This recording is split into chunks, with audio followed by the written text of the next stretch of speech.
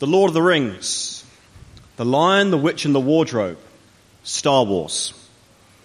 What makes these great legends of our time so popular? These great legends of our time, what makes them so popular? I think one of the reasons is that they're all stories which end in incredible victory. Each of them climax with the good guys conquering what has been portrayed throughout the story as overwhelming evil. Sauron and his armies, the White Witch and her minions, the Dark Lord and his intergalactic empire. And in the end, they are vanquished against all the odds. And we love to read those stories, don't we? And we watch the films, Star Wars if you're a geek like me. We enjoy the hope that they inspire. Evil, finally vanquished for good. But then we come back to reality. We put down the book, we leave the cinema, and we return to the real world in which we live.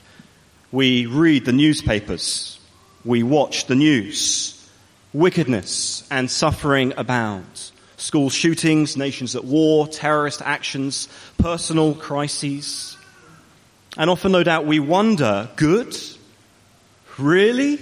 Conquering evil? Oh, it makes for a great movie. But it just seems so detached sometimes from life in the here and now.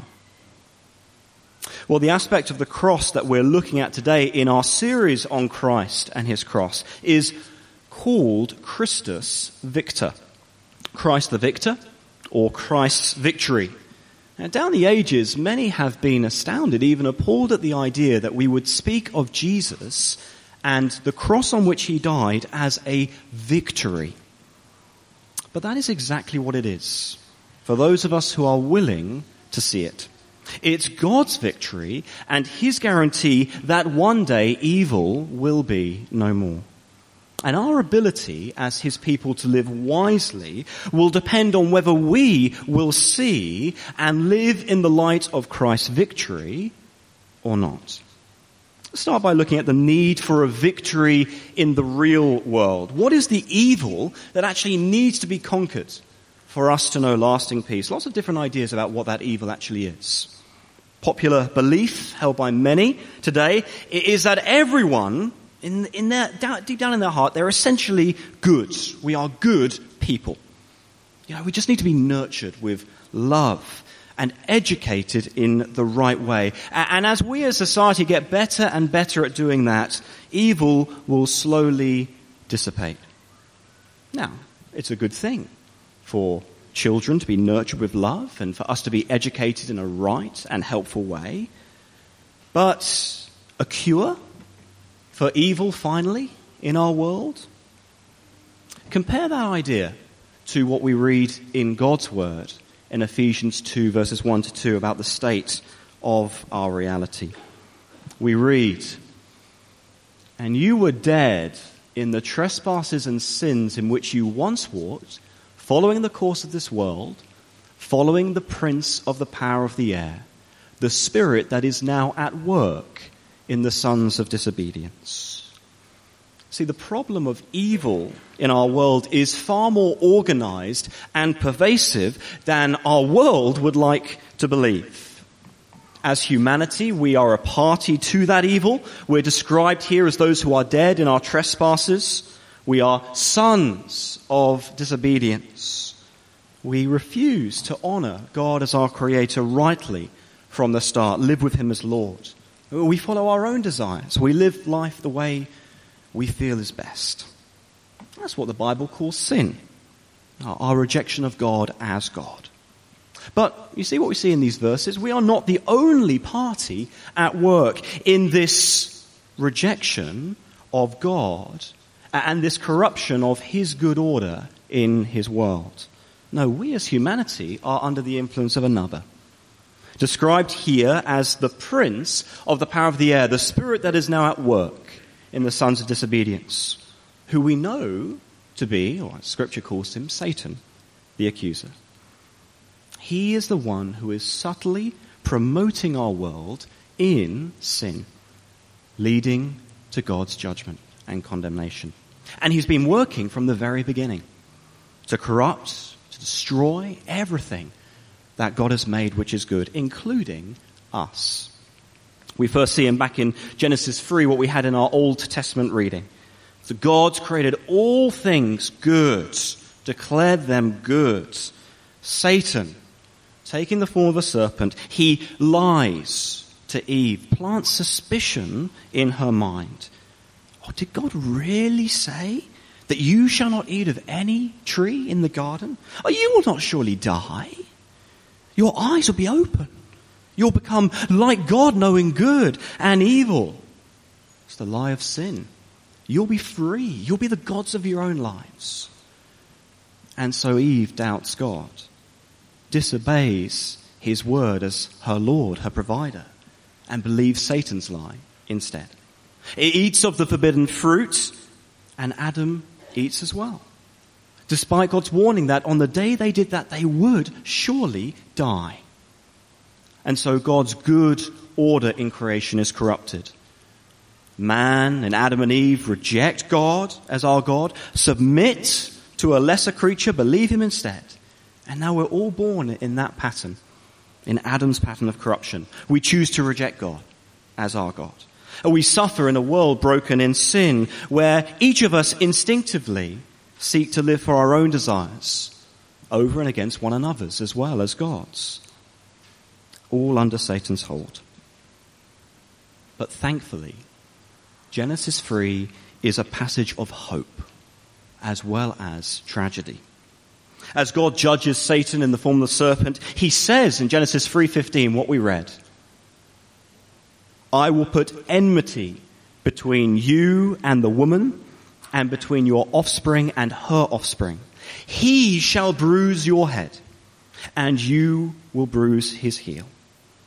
God promises victory.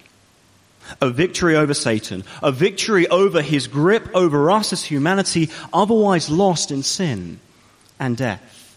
Or that grip is not going to continue forever, God says.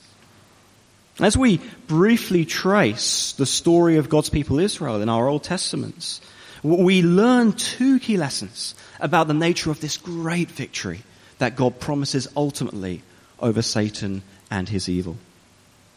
Now, Israel was a nation born into great adversity. They grew to be a great people in Egypt, to the point that out of fear, the Egyptians that they had lived with enslaved them. Israel, as God's people, they became a helpless nation under a ruthless enemy. Echoes of Genesis. But God promises them deliverance. Just go to the next one. There we go. He says to Moses, I know that the king of Egypt will not let you go unless compelled by a mighty hand. So I will stretch out my hand and strike Egypt with all the wonders that I will do in it. After that, he will let you go. And I will give this people favor in the sight of the Egyptians. And when you go, you shall not go empty. You shall plunder the Egyptians. God promises to deliver his people through the plagues, by the parting of the Red Sea, and then crushing Pharaoh's army behind them. God does deliver his people to the point that they are able to plunder the Egyptians. They carry away their riches, all at God's hand, to start a new life with him in the place of his blessing. When Israel are in the promised land, as long as they depend on God, who saved them to himself, he would fight their battles for them. He would deliver them from every enemy. But friends, we know, don't we, just from the past few weeks, been looking at Lamentations, that Israel ultimately failed to trust God, failed to obey his law. They sinned, and they suffered the consequences for it. But God still promised he would work to ultimately deliver his people from the deeper problem of their sin deep down in their hearts, that bondage under Satan that we all need liberation from. But this victory, it will come at God's hand, not our own. Second thing we learn is that God will deliver his people by his king. Later in Israel's history, God makes these incredible promises to David during his reign. David, he wants to build a house for God, a temple, in which God will be worshipped, and this is God's response to him. He says to David, no, I will appoint a place for my people Israel and will plant them so that they may dwell in their own place and be disturbed no more. And violent men shall afflict them no more, and I will give you rest from all your enemies. Moreover, the Lord declares to you that the Lord will make you a house. When your days are fulfilled, you lie down with your fathers. I will raise up your offspring after you, who shall come from your own body, and I will establish his kingdom. He shall build a house for my name, and I will establish the throne of his kingdom forever. What is God promising here? Rest for his people from all their enemies, established by a king from David's line. Now, rest for Israel as a nation, well, that meant security from the nations that were encroaching on their borders. And God did give them a king who brought them that kind of peace, security from other nations for a time. Under Solomon, they knew peace and prosperity like they'd never known before, but it was short-lived. See, Solomon still had a sinful heart like us. In the end, he failed to obey God, and as a result, the kingdom was split, never recovered. Israel and her short time of peace is just a picture. It's just a little model pointing forward to the greater victory that God promises to us. That he will defeat our ultimate enemy in Satan. He will deliver us from his grip for good. So 2 lessons. God must act to deliver his people. And God will deliver his people by his king. Where do we see those 2 things come together? God acting to deliver his people himself, and then God delivering by his chosen king. So of course, it's in Jesus, isn't it? The Son of God who became flesh, God himself, come to be with us, who was also the Son of David, the promised king of David's line. And God promises of deliverance, they are all realized in him. I don't know if you've ever played in the woods or the forests. You've gone up to the Cameron Highlands. You've gone to a very a beautiful, luscious area full, loads of grass, loads of rocks, a bit shaded, and you've done this. This is what I used to do as a kid. I'd find a massive rock, and I'd pull it over to see all of the creepy crawlies and the insects and the bugs on the underside. You can see them on that rock there. Maybe the photo's not so clear.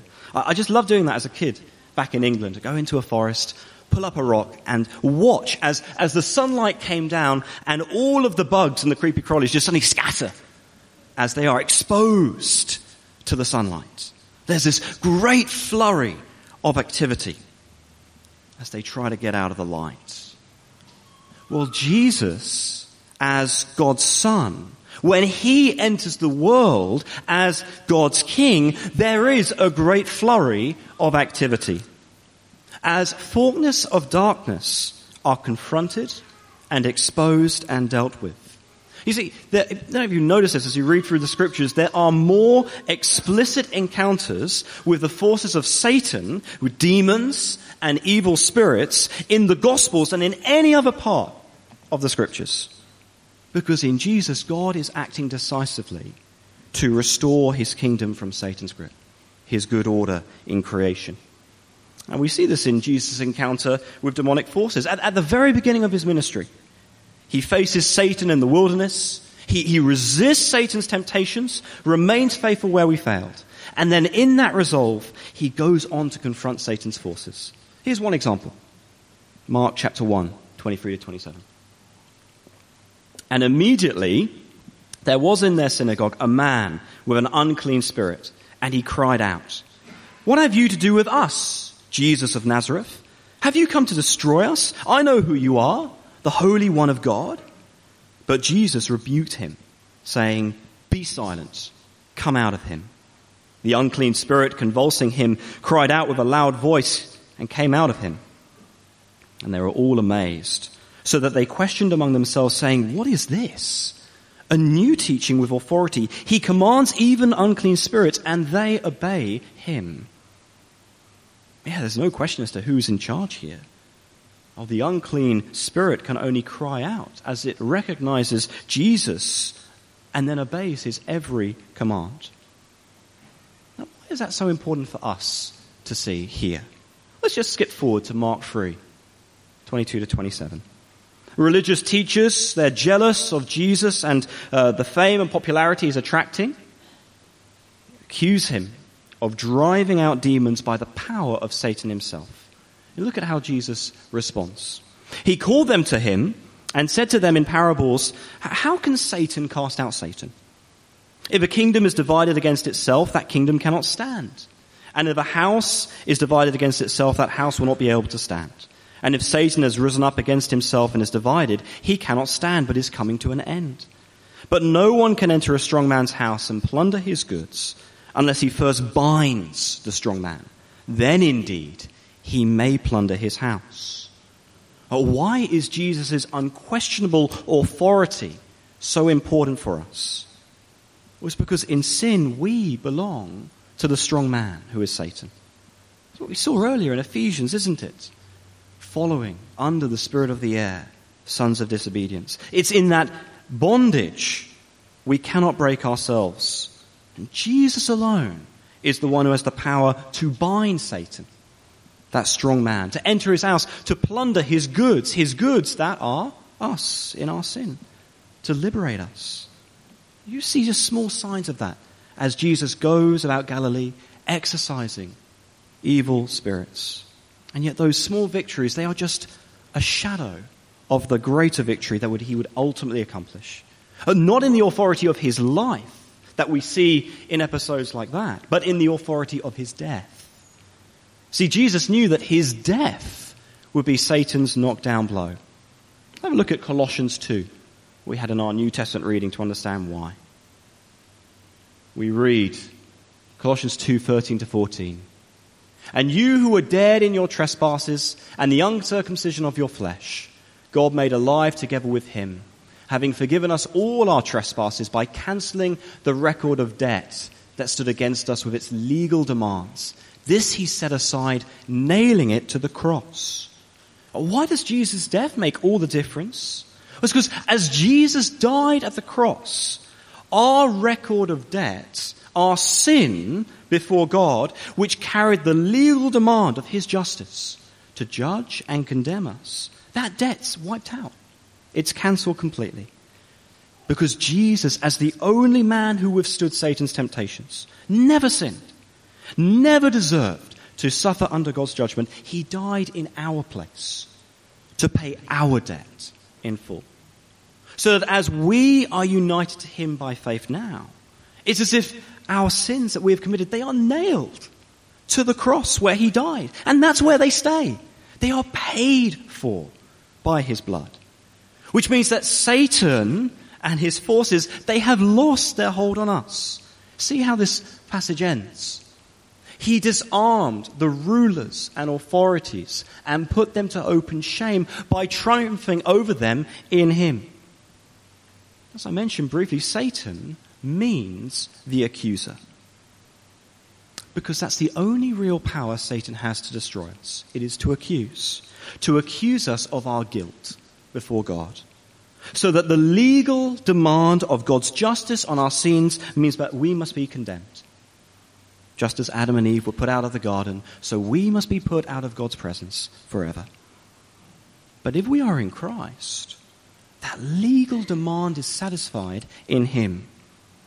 There is a fountain filled with blood drawn from Emmanuel's veins, and sinners plunged beneath that flood lose all their guilty stains. And we know that's true because Jesus conquered sin and death in his own body. Show that in rising again 3 days later. The evidence that Satan's grip has been broken over all who trust in him. Here's how Hebrews puts it.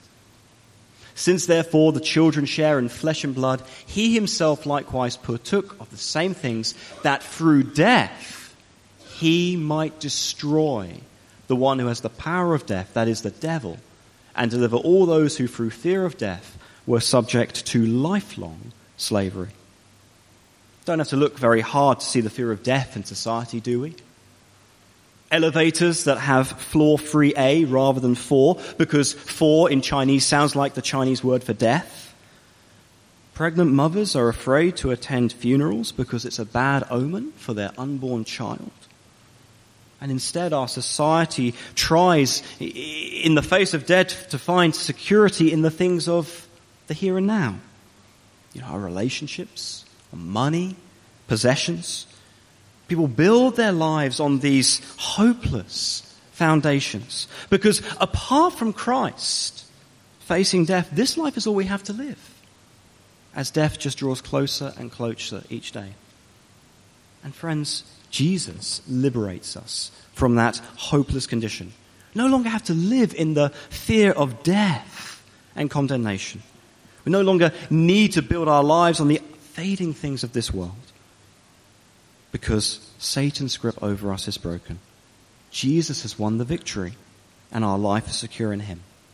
Question is, are we letting his victory transform the way we live now?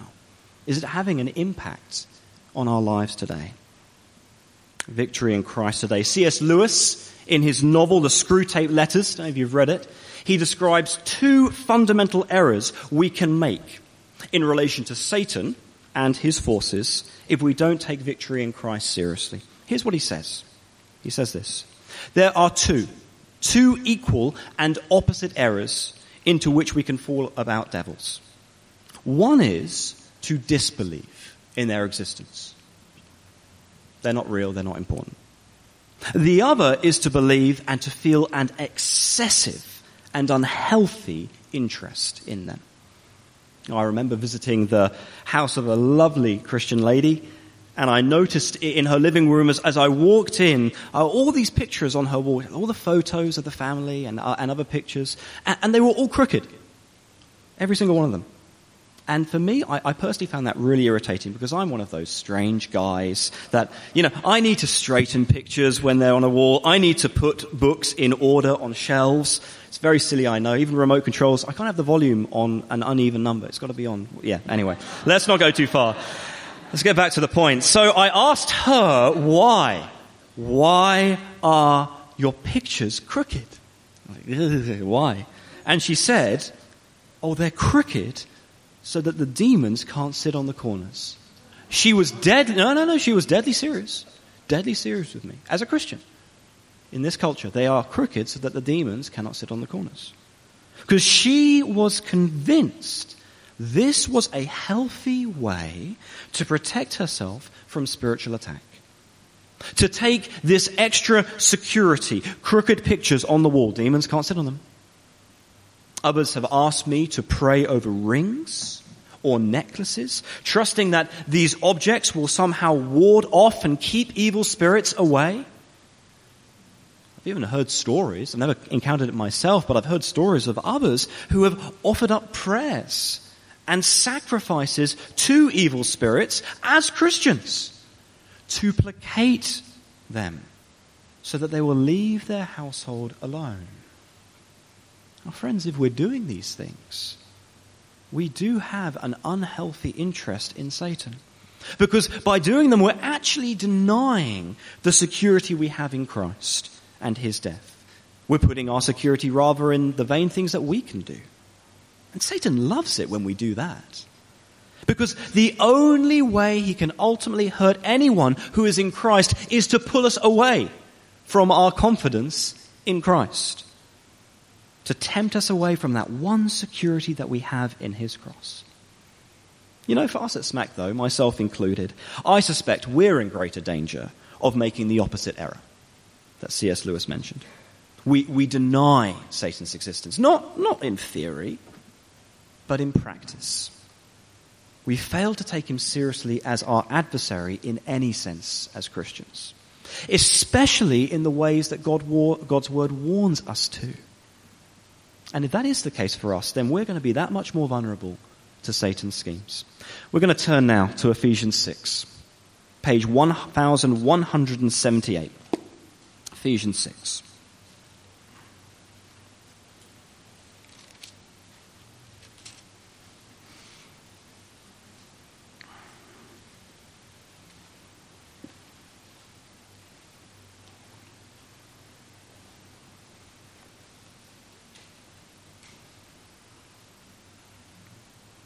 And let me read from verse 10.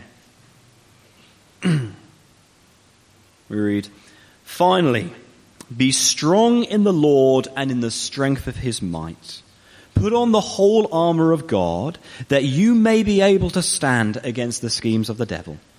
For we do not wrestle against flesh and blood, but against the rulers, against the authorities, against the cosmic powers over this present darkness, against the spiritual forces of evil in the heavenly places."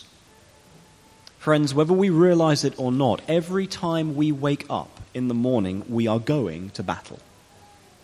Not a battle of flesh and blood, or bullets and bandages, a cosmic battle against spiritual forces that work to hinder our faith. And the only way we will endure by God's grace is if we're strong in the Lord. If we're taking hold of that which God has provided for us to prevail as his people in him. Paul gives us this inventory of spiritual armor in verses 14 to 17. And when I read these verses as a young boy, the first time I read them, I responded by praying every day at the end of the day for quite a few weeks. God, give me the belt of truth, and give me the breastplate of righteousness, and the shield of faith, and so on and so on and so forth. And I thought that as I did that, as I prayed that prayer, I believe God would be supernaturally equipping me with this invisible armor, so I could be invincible and nothing could hurt me the following day. I know Andrew used to do that as a kid as well. Sorry, Andrew. Now, I don't actually think Paul's encouraging us to do that here. He's using the powerful image of a soldier getting dressed in his armor, getting ready for a battle, to describe what it means for us to be strong in the Lord's might. And each piece of armor that we have here is an element of our faith, which we are to work out in our lives. It's a result of the gospel taking hold. We're just going to focus on one of those pieces of armor today. It's down in verse 16. Have a look at it. Verse 16. "In all circumstances, take up the shield of faith, with which you can extinguish all the flaming darts of the evil one." It's as we walk in faith that we're shielded from Satan's schemes. Now, Satan doesn't shoot physical darts at us, does he? But he will fire lying deceptions our way. That's what he did to Adam and Eve, isn't it? All the way back in the beginning. He didn't shoot a real arrow at them.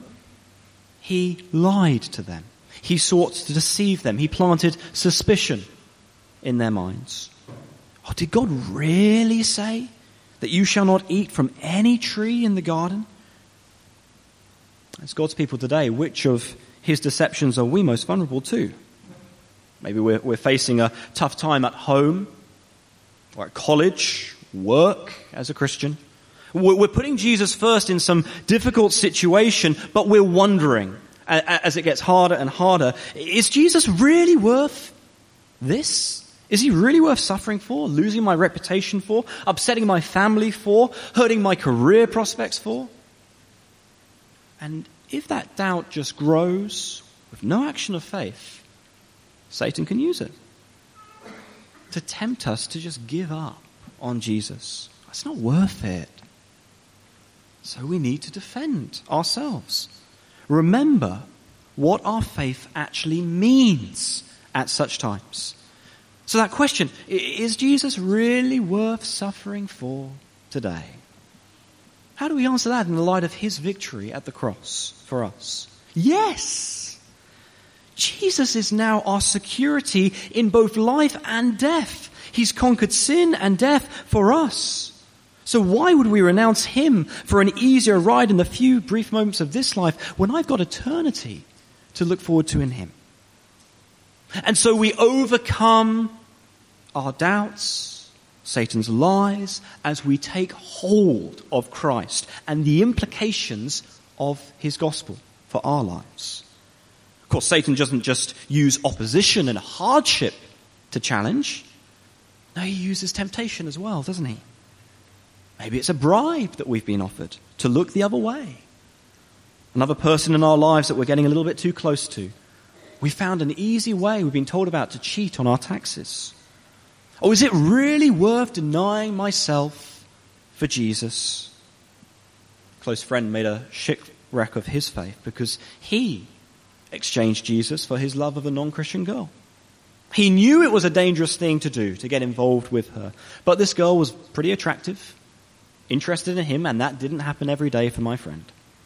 So slowly, but surely, he pushed that relationship further and further and further as he pushed Christ away further and further and further as his Lord. Until for him, there was no turning back. Is Jesus really worth denying myself for? If we're holding on to Christ's victory by faith, the answer is yes. In Jesus alone, I have the promise of eternal rest that God made me for. Why would I exchange that for any temporary pleasure in the here and now, as tempting as it might be? Yet my friend did. You know, I think the worst lie that Satan can ever grow in us is to come to those times when we fail, and we know we failed, we know we've sinned. And then we think to ourselves, is Jesus really enough? Is he enough to cover my sin? Think about how God sees us, and we think, oh, he just sees me for who I am, doesn't he? You're so bad. How could God ever really forgive you? When he can see you for who you really are, you pervert, you liar, you hypocrite, you traitor. God says, take up the shield of faith.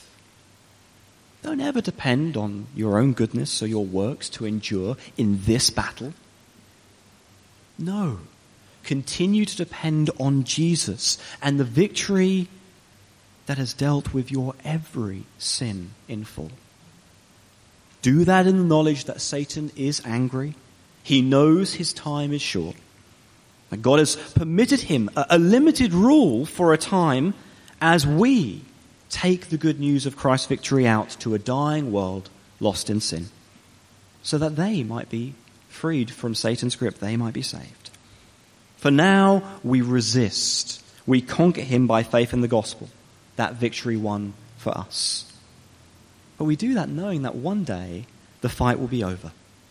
One day we will take the armor off.